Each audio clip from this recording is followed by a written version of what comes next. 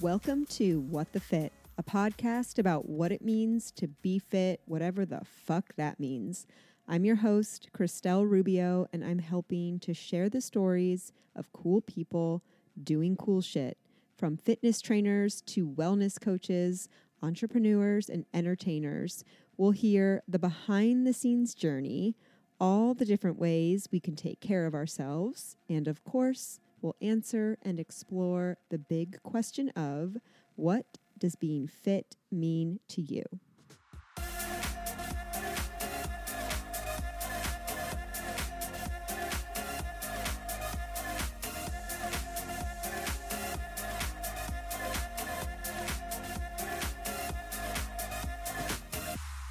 My guest today is passionate about helping people who struggle with pelvic floor dysfunction to reach outcomes they didn't know were possible. She uses a holistic approach in her practice to address the injury itself and why it happened to prevent reoccurrence. She's a physical therapist and owner of Resilient RX, based in Austin, Texas, here today to talk all about the pelvic floor. Please welcome Dr. Mary Grimberg.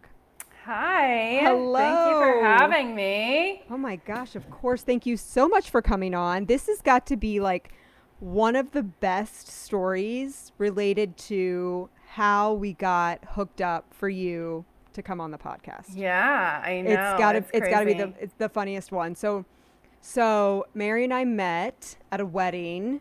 Your really good friend, Sam, the bride, was marrying my really good friend, Vince, the groom. Yeah. And it was like the day after the wedding, I think, when we had the boat on Lake Norman, and we're like floating in our life jackets, like drinking high noons. And I think like during introductions or something, I heard like, oh, I'm a pelvic floor therapist. And I swear my neck like snapped, and I was like, I want to talk about the pelvic floor. and you probably were not expecting at all someone to know about the pelvic floor, be interested in hearing it. So like you were talking so passionately about all these topics, I was like, you got to come on and talk. Yeah, no, I love it. And actually though, when I do tell people that just randomly out and about, they're like, wait, what? Can you explain what that is? And so it's not uncommon for it to be like a center of a party conversation. It's like your party trick, It's right? my party I'm trick. a pelvic floor therapist who wants to hear about the core.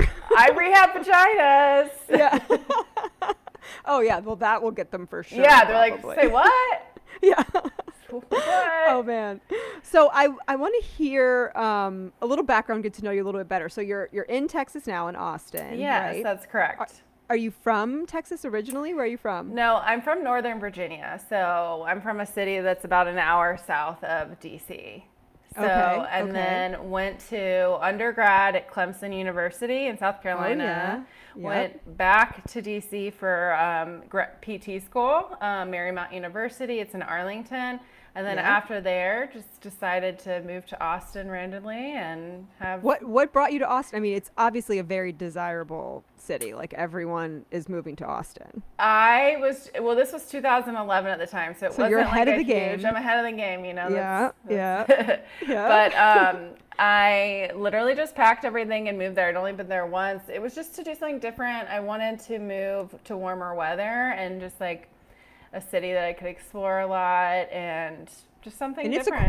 It's a quirky, fun city. I've been there a couple times and I always love to go. Like there's like a weird little mix of everything. It's got like the kind of like you can like vibe off of, okay, this is Texas with the barbecue and the whatever, but then you're like, am I in Nashville? Because there's like the live music aspect, and then it's like also very artsy. It's just got a lot going on. Weird, it's right? actually very like Nashville. Like when I visited Nashville, I thought it was very similar. But it's country music in Nashville. But yeah, Austin is like, there's so much food, there's bars, anyway, so no, I love Austin. I love how everybody's like super nice and chill and approachable, and it's so easy to meet people. Very active city, very proactive with their health. Very healthy, fit city, right? Yeah. It's people are always doing something. I mean, you know, I just picked up tennis in March, and somebody's always playing tennis. Everybody's playing pickleball. There's hikes everywhere. So Yeah. Have you seen this video going around the internet yet where it's like a parody of two people from LA moving to Texas, and they're like greeted by their Texan neighbor, and he like comes over and he's got like a hat on, and like they have masks on inside their house, and they're like freaking out that someone's at the door, because in LA if someone's at your door, like they're gonna rob you and like pillage your house or whatever. And he's just like super nice and friendly, and he like goes to shake their hand, and it like they see that there's he's carrying a gun, right? Yeah. And so then and it's just like this huge thing about like making fun of all the people that moved to Austin from LA, and it was like, you're not in LA anymore, like you're in Texas. Well, yeah, we have a lot of people in general people have been moving here from California for quite some time. Mm-hmm. And so there's like a big surge after COVID, right? It was already happening before COVID, and then I think which is all like the changes that happened like during COVID, I think, because they're two opposite ends of the spectrum, right? Like when I visited like San Francisco, you know, everyone's like masking and then the vaccine cards, and then you come to Texas and it's like, wait, is there a pandemic? Like what? Yeah. So it's, you know, it's definitely been a crazy culture shock for some people. Crazy journey, but yeah. So what made you get into the field? Like why did you want to be a physical therapist, then specifically looking at the pelvic floor? Well, for the reason why I got into, so I've always played sports my entire life. So just always been an athlete. What sports did you play? I mean, my entire life. I mean, I don't really play. I shot some basketballs like a few days ago, and then play occasional tennis, and then like hike. And I say hike on these trails because they're like paved. You know, really, you're going on a walk. Yeah. I'm going on a hike. You know, it sounds cooler. There's some trees around me. Yes. But what sports did you say? Yeah, what sports did you play? Basketball, volleyball, and soccer. And then softball when I was a kid. So, that sounds like me, except I never played soccer. It would just sub that for me. It was like dance and cheerleading. But then softball, volleyball, track, swimming too. I did swimming. I went to like this super, super Catholic school growing up. Yes, and me like too. They did not allow cheerleaders. Like I think. Oh, okay. Yeah, mine was not that Catholic. And like we had to wear skirts like way past our knees, or else we'd like get a demerit. It was like this whole like, which means if you got like 3, you got detention. Yes, like, I had that system too. I know. Was it all girls? No, it wasn't. No, it was a co-ed. Oh man. Okay, so you're playing sports your whole life, your whole athletic career. Yeah, and then so that aspect, I loved being active. And then I actually have 2 brothers with muscular dystrophy. And so that means basically whoever's not familiar with it, it's when the muscles, they don't have a part of the muscle that helps them sustain muscle and grow muscle. So like when we work out, our muscle, you know, you feel the muscle breakdown because you get that soreness, and then you build muscle on top of it. For them, they slowly lose muscle, and so but they're doing okay. They're living at home in Northern Virginia with my family. But I've just seen so much about how their rehab has helped them. So that introduced me to the field. And then then I just fell in love with orthopedics, which is basically, it's a different type of physical therapy than what they were getting. But it's basically helping people with back pain, shoulder pain, neck pain, all that stuff. And then I did all this extensive training to become an orthopedic physical therapist. So after PT school, you can do additional training. So I did about 1.5 years of a residency program, which is heavy mentoring, more coursework, things like that. And then you sit for another board exam, just, you know, because I love to torture myself. And it sounds like it. And it was really, really great because it helped me get people better faster. It just really advanced my career by many, many years. And so then how I got into the pelvic floor side of things is a few different things. So one of the biggest ways that I got into it was that I did all this training. I was mentoring, I was teaching physical therapy courses. I felt like I was like doing the latest and greatest stuff, but like the subset of my female clients were just not getting to that next level. Like they just were like plateauing. They were getting like 80%. And they weren't getting 100, like, you know, their counterparts. And so it was just something that I was like, I'm missing a piece. And then I've had a couple pelvic surgeries myself, and I dealt with urgencies after, like severe urgencies. And so that's like, I have to pee like right now. It was like, I'm going to pee myself right this second. Like, so I'd like run to the bathroom. And so I personally know how frustrating it is in that sense. And then in the past too, like, you know, you just like hear people just normalizing all these things like, oh, I just pee my pants, but my back hurts, like no big deal. Like they're not connected. And I'm like, they're absolutely connected. So that's kind of the roundabout way. And I'm very passionate about helping women, you know, I feel like as a society, as a whole, right, we have not focused as much on women's health. We focus on, you know, okay, we pop the baby out, and then if you're lucky, you get 12 weeks paid leave, if that. Very lucky. If you're lucky if you get that, right, compared to other countries. And then we weren't telling them about rehab. And, you know, people are coming out literally, I mean, this might be just, you know, this is going to be a little of intense topic sometimes when we're talking about vaginas and bleeding, but like, I mean, let's get intense. We can get intense here. Yeah, you're tearing your vagina and then you're told to go back to work in 8 weeks.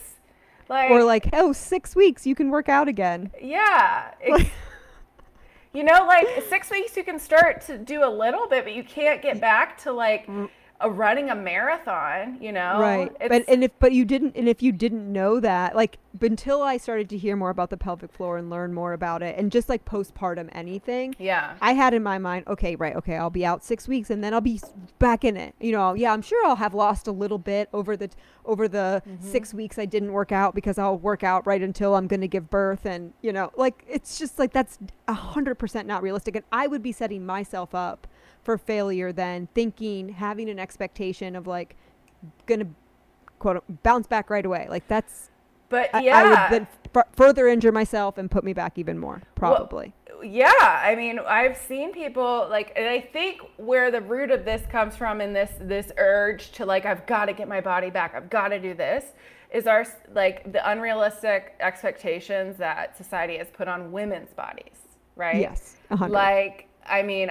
we grew up looking at, you know, supermodels that had bodies that were never attainable, right? And there's nothing wrong with those supermodels themselves. It's just that it's not attainable, right? And all this stuff's coming out now. Like we saw the Victoria's Secret. Did you see the Victoria's Secret documentary? No. Do I need to watch it? It's basically why, like, we've had a lot of, or at least part of the reason why women, at least in our age range, have a lot of body image and eating disorders. Yeah, well, you know what? When I was like preparing for spring break in college, or like preparing for my roommates and I would cut out pictures of Victoria's Secret models and put them on our refrigerators, so we would look at those bodies before we decided what we could or could not eat. That's fucked. Can you imagine saying that to like a 6-year-old girl? You know what I mean? It's like, I never want my nieces to like ever deal with this, right? And we're getting better as a society, but the point is like, it's extra hard after having babies, like for you to, you know, and you don't even know, like, here's the thing. You're not guaranteed to work out till the end of your labor. You might exactly. You might feel like shit for like, and for your last trimester, and you're like, it's just enough for me to move. Yeah. Right? 100%. Yeah. And I have people that come in with me to the clinic, and they're like, oh, you know, I can't, like I have somebody that they can't have penetrative sex currently. They're having trouble getting back to exercise. And then their friend is posting on Instagram that they're running a marathon. They're doing all these things. And I was like, first of all, you don't know their story. Like, no, she's like, well, they're my best. I'm like, I get it, but like also there's some people put on, like, you don't know, right? Just because they're physically not looking a certain way, you know, postpartum mental health is a thing, right? Like a lot of people, the percentage of people that have postpartum anxiety, there's postpartum depression, there's postpartum OCD, and postpartum psychosis. Jesus. And my point in telling you this is not to freak you out. No, I'm already smiling. It's fine, Mary. Are you really? I would be. Oh. No. Wait, what? What's happening? Right now on the podcast, here we go. No, my point in saying this is to be aware of it, right? Because there's so much that people can do for help. And recently, we'll talk about it later, but the book that I'm writing is helping prepare people for labor and postpartum. Oh, I cannot wait I am like going to just devour all this information, because when I described to you that thought process that I would have had as like a younger self, like, I'll be working out until this point. And it's taken me a lot of like healing and self-awareness and looking internally to like shed what that is, like where that is coming from, which there's definitely the cultural element, right? Like this is how we're supposed to look, and the pressure that you put on like the value of a woman's body, the worth that she has based on the body that she has. But then also just that like my own shit of like, I like need to be the best. I need to like do the things. I need to achieve everything, like that kind of stuff. But when you said like it's getting better, it's totally getting better. But our age group and like our generation, like now we have to start to do the work of unlearning. And that's fucking hard. I think I realized this, like I've kind of had a crazy couple of years, but basically I went through cancer treatment in 2019. Okay. And before then I was like, I didn't realize I had an eating issue. I didn't realize that. I thought this was normal because everybody around me hated their body. All the women that I hung out with hated their bodies. They would just like restrict, binge, restrict. And it was just like normalized. And so totally normal. I remember I had a really, really hard time with like, I gained some weight after chemo and I haven't really lost it. And like, I had a really, really hard time with it. And now I've accepted it because I've had to look at the inner stuff. Like, why do I hate my body right now? And it's like, wait, you just survived cancer, right? But the point is like, you know, when we think about like after having kids, if you're like, I hate my body, it's like, you just popped out a human, right? Like we have to be kind to ourselves.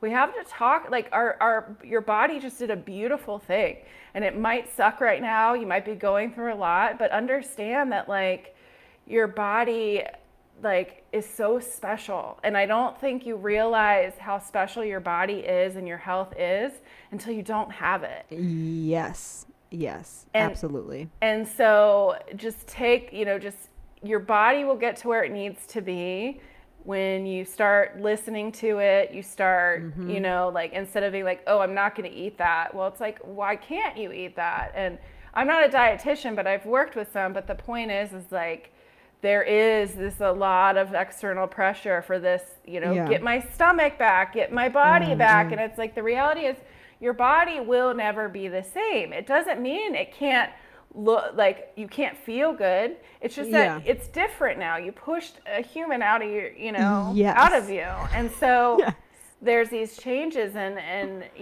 getting back to like, sometimes people can't lose weight after. And usually has to do with sometimes insulin resistance, sometimes it can be due to thyroid issues, sometimes it's hormonal imbalance. Like there's so many different things. Yeah. Well, and you talked about the anxiety, the depression, the OCD. When you are in those kind of mental states too, can be really difficult to be like, okay, I'm going to go to the grocery store and this is my meal plan list and this is because you do, if you want, if you want to be intentional about losing extra weight, it is a lot of work to plan your meals. You got to cook at home. Like that's a lot of energy expended. And if you are anxious or depressed or whatever, you do not always have that mental energy to put into, even though it's a thing to take care of yourself. Like you just can't. No, I've been there. Yeah. You're like, I don't want to, but also like, I don't know if you've been following any, like a lot of the dietitian world, they're in more of intuitive eating. So teaching people, have you heard of this? Oh, yeah. I've had a couple people on the podcast too, like intuitive eating coaches and nutritionists and stuff like that. Yeah, it's like super interesting. That's what really helped honestly, me. just you unleash this like cage that you're in of like, no, I can't have a donut on a Tuesday. Right. Right. I would never. Not during the week. Well, that's the way I used to think. I was like, oh. No, I totally, I'm right there with you. Pizza on a Wednesday. No. Like. Right, because the day of the week should dictate what you're putting into your body. But I know it's wild. It's wild. And I think that not only talking about the physical limitations that may hold someone back from getting their old body back or bouncing back quickly or whatever it is. But even like beneath that, I think then the second layer is like, why do I think it's important to have a good body? Yeah. Right? Like, why is it that's the most important thing I do? That's where I'm putting all my energy, is to manipulating my body. Exactly. Like that's like the deeper layer too. That I mean, I look at the way I would stress myself out about gaining 5 pounds, and I'm just like, this is ridiculous. But I always say, I'm like, well, the people that matter in my life think any differently of me no, if I'm they 5 don't to care. No. Yeah. Absolutely not. And if they do, you're with the wrong people. You're with the wrong crowd. Yeah. Yeah. And which sucks at first, but then you're like, wait, I'm actually going to be happier around people that value other things about me besides just my body. Yeah. You know? No. But yeah, so there's so many things. So there's that aspect, right? But then there's also like, one of the biggest things that I hear post-baby is, and you don't even have to be post-baby, like this can be just in general, right? But just because we're talking about it now, they feel like they can't engage their abdominals. And the biggest reason I find that it's because of that is really because they're loading their abdominals too fast. And what I mean by that is if you tore your bicep, right, or overstretched it, and you could lift 50 pounds before, and then after you overstretched it or it tore, you went to go lift that 50 pounds again, do you think you could do it? No. So what are you're gonna use all these other muscles to help with that bicep curl. So people can't see us, but I'm just like flexing my arm back and swinging my upper body to help my elbow flex. Yes. So no, what I need to do is I need to scale down the weight, increase the reps until I can really start building that muscle back, right? And so like get the foundation. Yeah, all people come in, they're like, they have a baby and they go straight to full plank. I'm like, oh no, like no. We're doing planks. Let's just kind of see where you're at, right? Let's check. The other thing that can happen too is the abdominal muscles, the rectus abdominis muscles, they're like those six-pack muscles can separate. Then you can have like the GI, you could have your gut kind of pushing through. That's what that coning is, right? And so, do you know what I mean by that? Have you ever seen it? I know exactly what you mean, yeah. And how does that happen? I mean, it naturally happens in a lot of pregnancies just because we literally need to expand. With a lot of people, and some people it resolves naturally, and other people, there's a lot of fear around this too. Like, and there shouldn't be, because there's basically, it's the same thing as controlling your abdominal pressure, right? Have you ever lifted something really heavy? What do? You go, oh, right? You're like, just making effects for the fans, you know? Yeah. But you hold, it's a lot of breath, right? What do you think is happening to your belly, right? You're filling that up, you're tensing it up, the bellies, it's too much, they call it intra-abdominal pressure, so pressure within your abdominal cavity, that the load is too much, so then the belly, the coning pushes out through the six-pack muscles. And so the way you would work on that is you would decrease the load again, right? So like, and the way that sometimes I'll check people is like, I get them to feel what it feels like to have that feeling, okay? And then I have them do a movement and be like, do you feel that? Yeah. And then they're like, I don't know. Can you feel da-da-da-da? And I'm like, I need to teach you how to do this because I'm not going to be there. And I don't want you worrying about every single thing. I want you to learn how to move first. Yeah, right? Have that body awareness. That's important for you, right? And so I show them, and then they learn, and then they can kind of, so then if they do a workout in a class, they're like, can I do this? Should I ask Mary? And it's like, I'm happy to help people, but I don't want them to make them codependent on me, like, or dependent on me. Yeah. Like, I want to empower them. Fishermen to fish. Yeah. Yeah. I mean, it'd be good as a business model, but horrible as a healthcare provider. I'm not doing that. So that's one of the biggest things that I hear about people postpartum. Also, it takes a bit longer when you've had a C-section, just because what they'll do is, they cut the lower abdominals horizontally, and then they actually switch and cut vertically to they don't cut your muscles. They cut that spacing in between, called the linea alba. It's the tissue that's what separates when you have the diastases. Oh, okay. Yes. Okay. And then, so obviously all that can be impaired as well. And so the other thing is, like, if you have a C-section or any abdominal scarring, right? You can have abdominal scarring from GI gut surgery. You can have it from pelvic surgeries. You can have it from endometriosis surgeries. You can have an appendectomy. Anyways, all of that scarring can also impair abdominal activation too, right? So if you have a scar, I always use the bicep as an analogy. If you have a scar in the middle of your bicep, can you generate as much force? No, because you're not able to use, muscles are filled with a bunch of muscle fibers, right? And so if a few of those muscle fibers aren't contracting, you're not going to generate as much force. The full power. Yeah. And I'd say every single person that I've come in that's had a C-section, maybe 99%, nobody's been told to move their scar.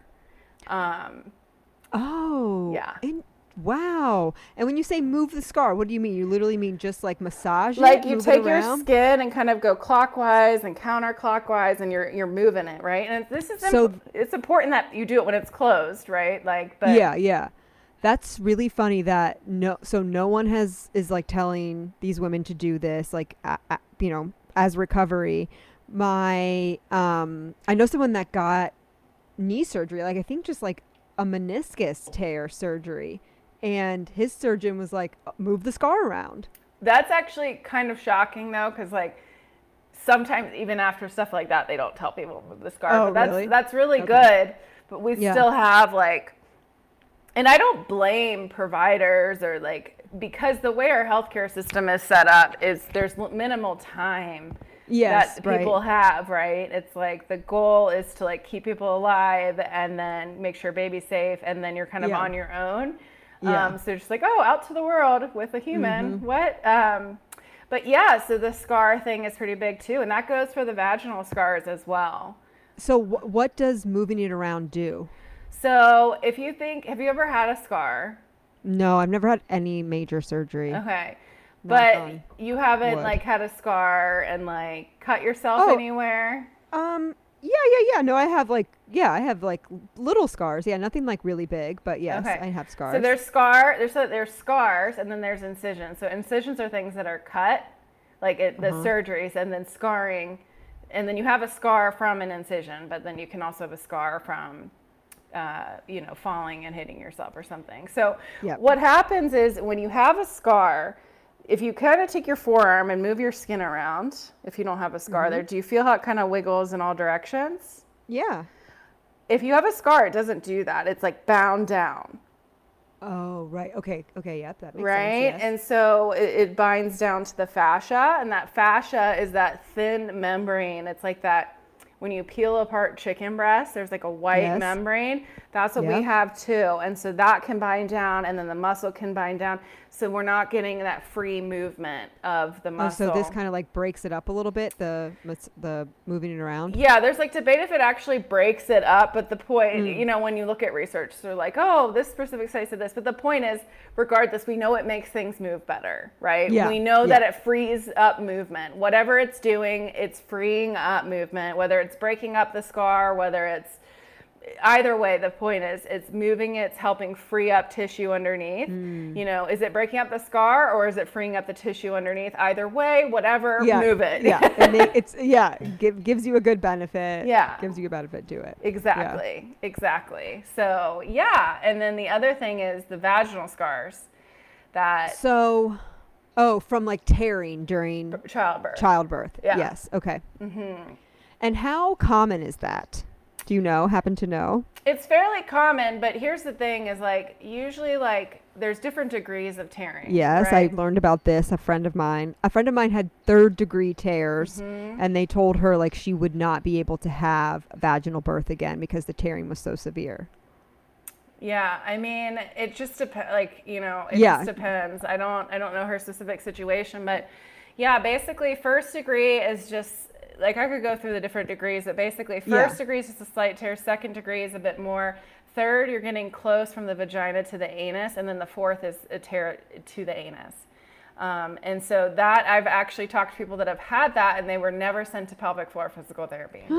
Like, you literally ripped, like, what do they say? Like, tip to taint, like you were ripped open. Yeah. I mean, sometimes depending on how much the anal sphincter, so the anal sphincter is towards the butthole. Sometimes, the butthole. Yeah. I like to do that with my clients. I'll be like, so feces, also known as poop. Yeah.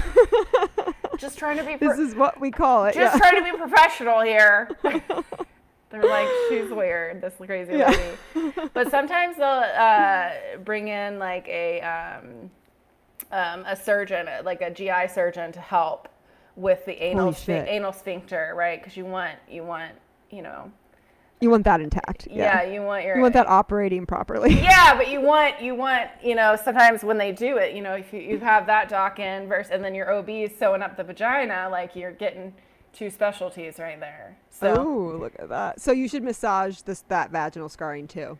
Move it around. I keep saying massage, but you were saying move it around. Well, yeah, you can massage, move it around, whatever. Yeah. It could be misinterpreted, but like, yes, so yeah, what I'll have people do is actually lay down on, like, I'll show them, but like in general, I'll have people in the clinic, I'll show them, like, I put a glove on their dominant hand.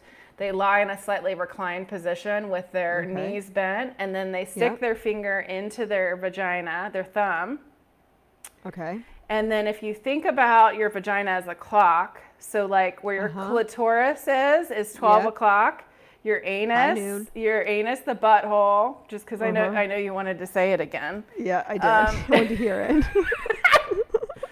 Let's see how many times I can get you to say it today. It's 6 o'clock. And so usually the most common scars are going to be around from like 6 to like 5 o'clock. So I'll have them kind of like scoop motion along the scar. And people are like, how do I know if I'm on the scar? If you kind of go along the sides, you'll feel like if you take your thumb and you kind of move along the inside of your cheek, you can kind of feel it's like kind of soft, right? And then if you feel like something bumpy or rigid, that's going to be where the scar is. Yeah, I have scars on both sides of my mouth from chewing on my cheeks. Oh. Well, maybe that's it. You should massage those scars, maybe. I don't know. Yeah. Okay. Well, now that I know, is there a time frame? Like, okay, you make sure you want to do this like as soon as it's healed. You want to wait some time. Like, you want it. I mean, how long do you massage, rub the? I guess we should preface, this is not medical advice. This is very general, very disclaimer. Yeah. Maybe like ask your provider about it if you have more questions. Yes, but generally speaking, all of this is ask your provider, right? But generally speaking, we wait until it's closed. So there's no leakage, there's no bleeding, there's no leakage. Like the scar, the crust from the scar is off, right? The scabbing, it's gone. And that's kind of when I'll have people move it, right? And so that's generally speaking. Like versus like I have had people where like the incision wasn't fully healed. So I'm like, we're just going to not do that for right now. Yeah. Wait a second. So while we're on this like postpartum discussion, can we talk about your book? Yes, we can. So what made you, I mean, I think I probably know what made you want to write the book, but when did this start? Like, what's the process been? I just feel like there's just still not a ton of information in the postpartum world on the pelvic floor and returning to life after having a baby. There's a lot of the research that we did prior to the book was a lot of prep for baby, like medical stuff, like not physical therapy is medical, but not like hey, these are things to look at. There's a lot of books on mental health and stuff as well, but I didn't really see anything that was kind of an all-inclusive book for pelvic floor and core health. And so that was something that was really passionate about. And then also allowing it to have like a minimum barrier to entry. So pelvic floor physical therapy is an investment. It can be expensive. And a lot of therapists don't take insurance because insurance reimburses so low, and then we wouldn't be able to give you the time. Yeah. So that's like another barrier to entry for people. So the goal of this book is, whatever, I don't know, we haven't even looked at pricing, but I'm sure like $15 or something like that. 20, I don't know, like we'll have to look at that. But the point is like, if somebody could buy that for like $15 and have all of this information, and then at least like they're not going to, like from the book, you're not going to know, oh, this is exactly what I need to do, right? Like the only way you know exactly is if you saw. Yes. Right. But the point is like you will have direction. Like you will be like, oh my gosh, like starting point at least. This is a starting point, and we're going to have like QR codes in there too that kind of link to some worksheets. Cool. We're going to have videos. We're going to have images. Oh, it's like a whole interactive playbook. Yeah, that's the goal. That's why it's taking a while. Wow, that's really cool. And so you're saying kind of mid next year. That's the goal, yeah. Because that's the goal. In the rough draft right now, I'm adding my last chapter on breastfeeding, and then so then I'm gathering together all the infographics, and then I got to record all the videos for the QR codes. Okay, so when you're ready to release, you got to come back on. Oh yeah, and talk about it when you go on your book tour. Yeah, make sure you slot me in. Yeah, well, also too, like if people like I do on our Instagram. So my Instagram's drmarypt. And so we have like a lot of videos that explain things. I try to make sense of humor with certain things just to make it fun and playful. Because I feel like people really resonate with that. And if they don't, then they're probably like, this girl's not for me. Well, it can be an uncomfortable topic. Oh yeah. And a lot that people, I think it's almost like, oh, shouldn't I like know this stuff about my body? Like, oh, I don't. Like, does everyone else know more than I do? So there's just some like lack of confidence, or like I don't even know where to start. I don't even know what a pelvic floor is. Well, there's shame surrounding that, and the shame is on nobody's fault. It's nobody's fault, but we're just not. I could go on and on about what we learn in school and stuff, but like I think basic anatomy and understanding genitalia and how our body works is very, very important, and and empowering. Like that. The biggest thing that I hear people say, the number one thing when they come into the clinic, they say, "Why did nobody tell me this?" I hear it like so many times a day, every day, and even like we were talking about, even like if I tell people, if I'm out at a gathering, I tell somebody I'm a pelvic floor physical therapist, and I start saying stuff, they're like, "Wait, what?" Yeah. Like why I didn't even know A, this was a profession, and B, that this was even possible. Right. And so, there's no shame. And here's the thing is like, I've had people come in and I had somebody, they felt guilty that they couldn't orgasm from penetrative sex. And I was I was like, no, that is the media. That is like male, like pornography that's meant for men to understand that there's only a small percentage of people with vaginas that climax from just penetration. I think just penetration. I want to say, I don't even know the exact, it's like 7 or 9%. And then like the rest are like clitoral stimulation. And then, a lot of people don't even know the clitoris has legs and a bulb. People don't know that, and that engorges too. There's also cervical orgasms as well, right? There's a bunch of different things that can happen, but wait, what do you know about cervical orgasms? I don't know anything about cervical orgasms. This will be new for me. Yeah, no, they're just basically, here's the thing. Anything, when you talk to anybody in the sex therapy world or sex education world, technically orgasms can occur in any form or fashion. It's just like a form of euphoria from a buildup and then you have a climax, right? Release. And release, right? And so there's a debate on how many orgasms types that you can have. But the kind of the general ones that I talk about in the book are going to be, clitoral. And then you can get the vaginal as well, right? So you've got the vaginal, which, when I say vaginal, there's debate if there actually is a G-spot. There is an area inside the vagina that, when stimulated, can cause an orgasm, right? And so that's considered the G-spot, but there's really when they've looked at cadavers in that area, they're not showing a spot. So they didn't look at the individual cells, the study, but it looked at it and it didn't show a spot. But what people are saying is either way, stimulation there can help achieve orgasm. Not for just, everybody has a different way of achieving it. And just majority of people with vaginas get it from, a lot of them do from clitoral stimulation. Clitoral, right? Yes. And so. No, I know, it's such a thing. Yeah, and so. That woman feeling shame about not being able to. Yeah, but the point is there's also, it's usually the bladder, so the urethral nerve endings, those can be stimulated, and that's debate on if that's actually the G-spot causing that orgasm. Wow. Yeah. So crazy. Yeah. So I also, I don't know, sometimes when people have a full bladder as well, it can feel like they're being stimulated. Sometimes if the lower abdominals, people with their lower abdominals, sometimes if they overact their abdominals, they can experience an orgasm, working out and stuff like that. Oh my God. Yeah. Wow, that's wild. I have almost felt like if I've held my pee for a really, really long time, I didn't have access to a bathroom, and then I go, that first is sometimes amazing, the best feeling.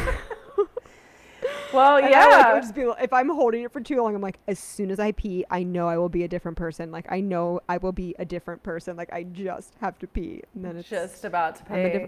Yeah, and then I'm a different person. Yeah. Well, I think in general, though, we're just, I really educated that person on hey, this is not your fault. Nobody ever taught you this. We don't talk about it as a society. It's still taboo, right? And I just, it's just constantly educating people. And yeah. I was just going to say, in your book, we're talking about educating people. Will you have information about the mental side too? Oh yeah. So I'm not a mental health professional, right? Yes. But I work a lot with them. And so I actually have a psychiatrist that I interviewed. She only works with reproductive psychiatry. She's in the reproductive psychiatry world. So she helps people manage. So it's really important, one big thing that we talked about with her was that, you are likely, you have a higher chance. So say, I struggle with anxiety, right? Right now I have it under control. I'm doing quotes because, it is right now. It's never fucking under control. Yeah. I call it my demon of doom. But I know what flares me up, right? Too much caffeine, not enough sleep, working too much, and not controlling my blood sugar. Yeah. So those things. So anyways, because I already have a baseline of anxiety, I know that if I were to ever decide to get pregnant, I want to make sure that I'm talking to somebody before getting pregnant or during my pregnancy, because you can develop, your symptoms can potentially worsen during pregnancy or postpartum. And that's when I went on that spiral you had when you talked about postpartum anxiety, because I for sure will fucking have it. But the thing is, though, yes, I can go in prepared with tools in my toolbox. And, and also just talking to your doctor, because there's a lot of fear. There's a lot of fear around medications during pregnancy, right? And so the one thing that I've talked to another doctor about this is that they were okay, you could have one of two things, right? You could take this medication that's been studied for years and shown to not necessarily have, different effects on the body or on the fetus or the baby, right? Or you could have this spike of cortisol your entire pregnancy, which we know harms you and the baby, right? And then you're not taking care of yourself, and then all these different things. And I was like, wow, that's a different way to look at it. Yeah, you know? And so it's like really weighing the risks. You weigh, like which is worse. And so there is, you know, that aspect too. The one thing she did say was interesting is the placenta can sometimes act as a filter, or so that way the fetus won't necessarily get as much of the medication. Honestly, I'll give my fetus anti-anxiety medication in the womb. It'll help. It'll be better coming out. I think I'm gonna like birth you into this world, and I'm not gonna give you anything to help you deal with it. I'm okay. Well, it just depends. I'm just kidding. Yeah. So the point is like, I'm not a psychiatrist, so there's psychiatrists are the doctors that went to med school. They prescribe medication. They can help you navigate your mental health around the one thing that's important is you're working with people that are familiar with working with people who are pregnant or postpartum, because it's a whole different world than just not generic, but just general psychiatry. Yeah. Really quick question. This is totally tangent, off topic, but not really. Do you watch The Handmaid's Tale? I started to a couple years ago, but then you couldn't. I don't know. I mean, it's pretty dark and twisted and terrible. But the one thing I would always make me so mad about the show was like the goal is like to get these handmaids pregnant so they can reproduce, but like during their pregnancy they're under they're literally enslaved, right? And like they know their baby's going to be taken away. Like the amount of stress, and then they like have these like healthy fine babies. I'm like, I don't think it would work that way. I think that you would be like, it would just be like so detrimental to your pregnancy. Yeah. No, I mean, I think there's a lot of things that surround mental health around pregnancy too. It's the support. Do you have a good support system, right? Because sometimes people are single moms, right? Right. Sometimes people are single moms and have to work full time, and and then if people are lucky that they're, that they have a supportive partner or they have supportive family, right? And so there's all these different aspects that can affect somebody's mental health, right? Like if you're struggling just to pay rent, or you're not feeling well, and you're like, you have to go to work because you don't have a choice. Like nobody's going to pay the bills, right? And so everybody has different circumstances. And so, it's a lot. I think that also the partners recognizing that anxiety is real. I have seen that, unfortunately, where people don't feel like their partners are supportive because they don't really necessarily think it's real. Unfortunately, and so, the thing is just chill out, just relax. Like if relax. If it was that easy, if it was that easy, I would be, I don't know where I would be. Probably nowhere else. I would be relaxed. I would just be relaxed if that's what it took. I'd be so relaxed. I'd be sleeping right now. I'd be sleeping all the time.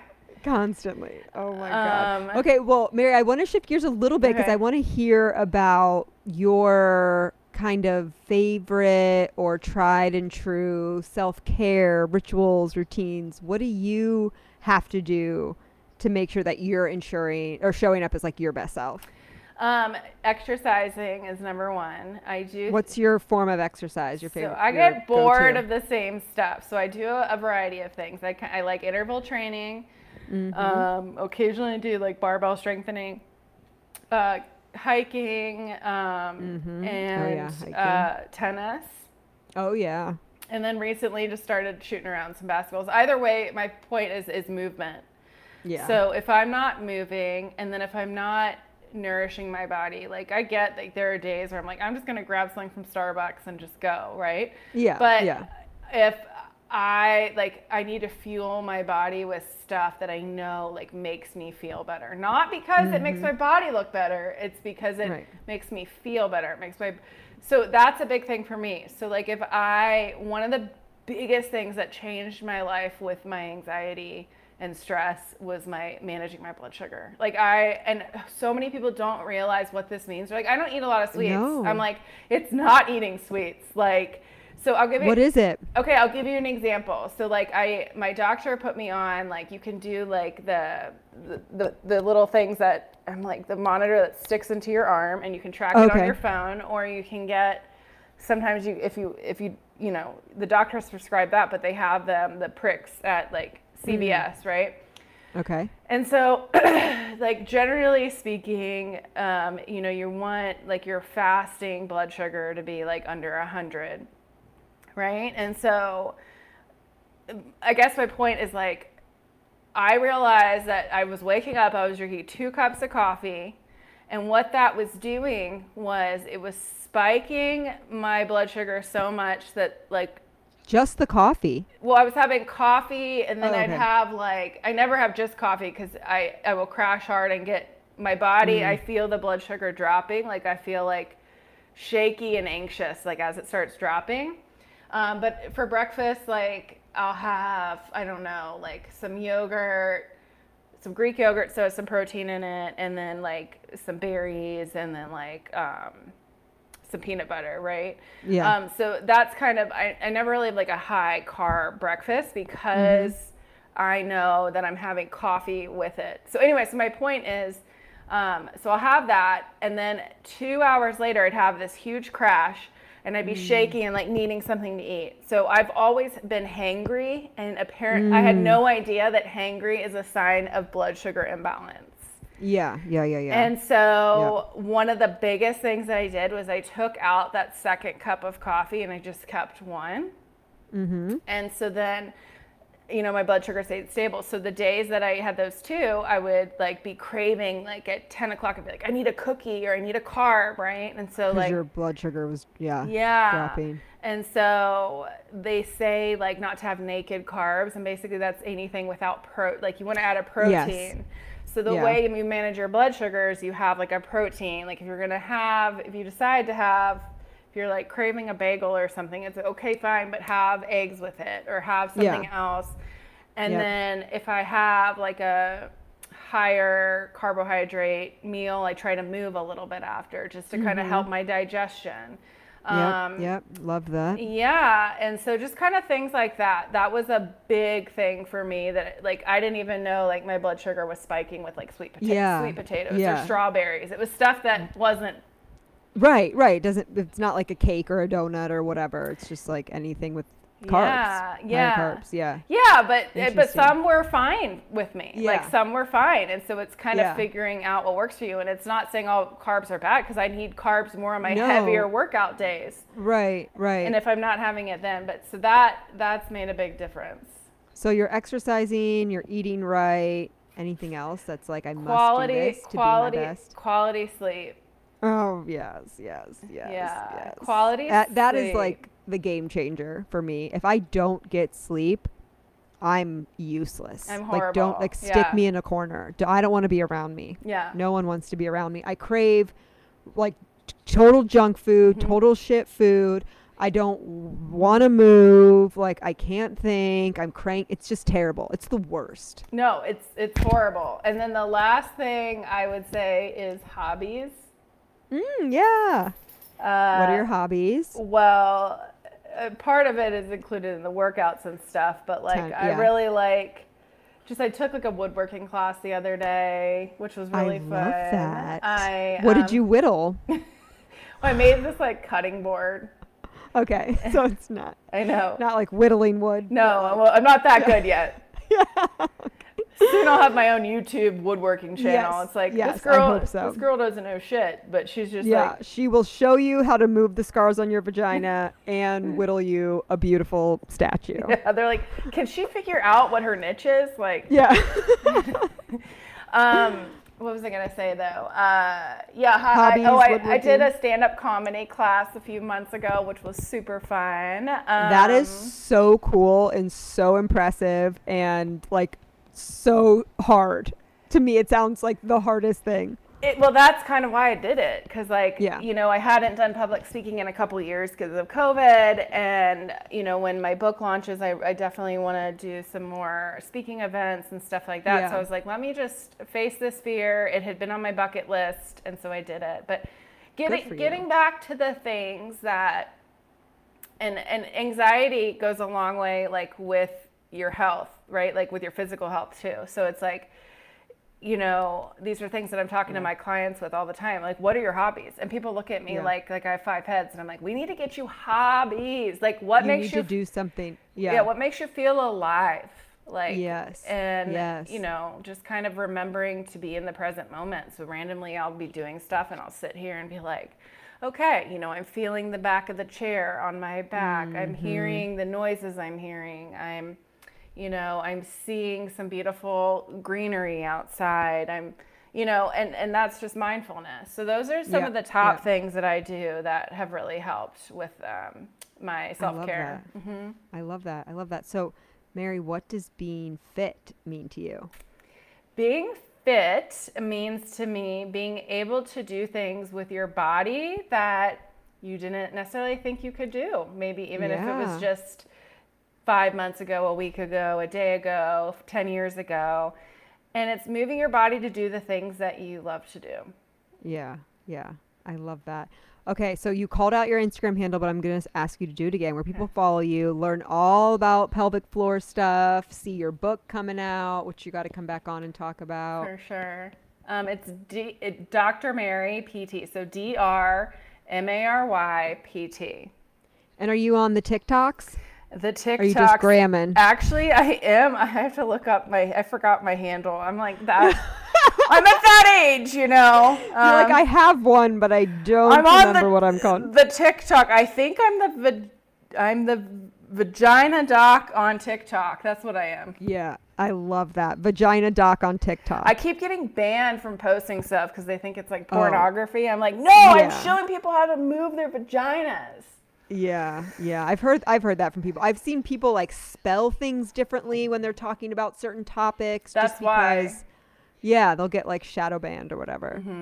Oh man. Well, Mary, thank you so much for coming on. This has been so fun. I'm excited for your book. And definitely want you to come back and talk to us more about the pelvic floor, and just to help to like we said, quiet some of these, like the chatter of, you know, am I doing something wrong? Am I not doing enough? Am I not going to be enough? Like, we have enough of that shit. And like when it comes to our own bodies and the organs that literally bring life into the world, we need to like be cool with that. For sure. I do feel like Samantha Wood needs a shout out because I feel like she's so excited that we're talking. Oh yes, Samantha Wood. Thank you very much for getting married so that we could meet. We appreciate you.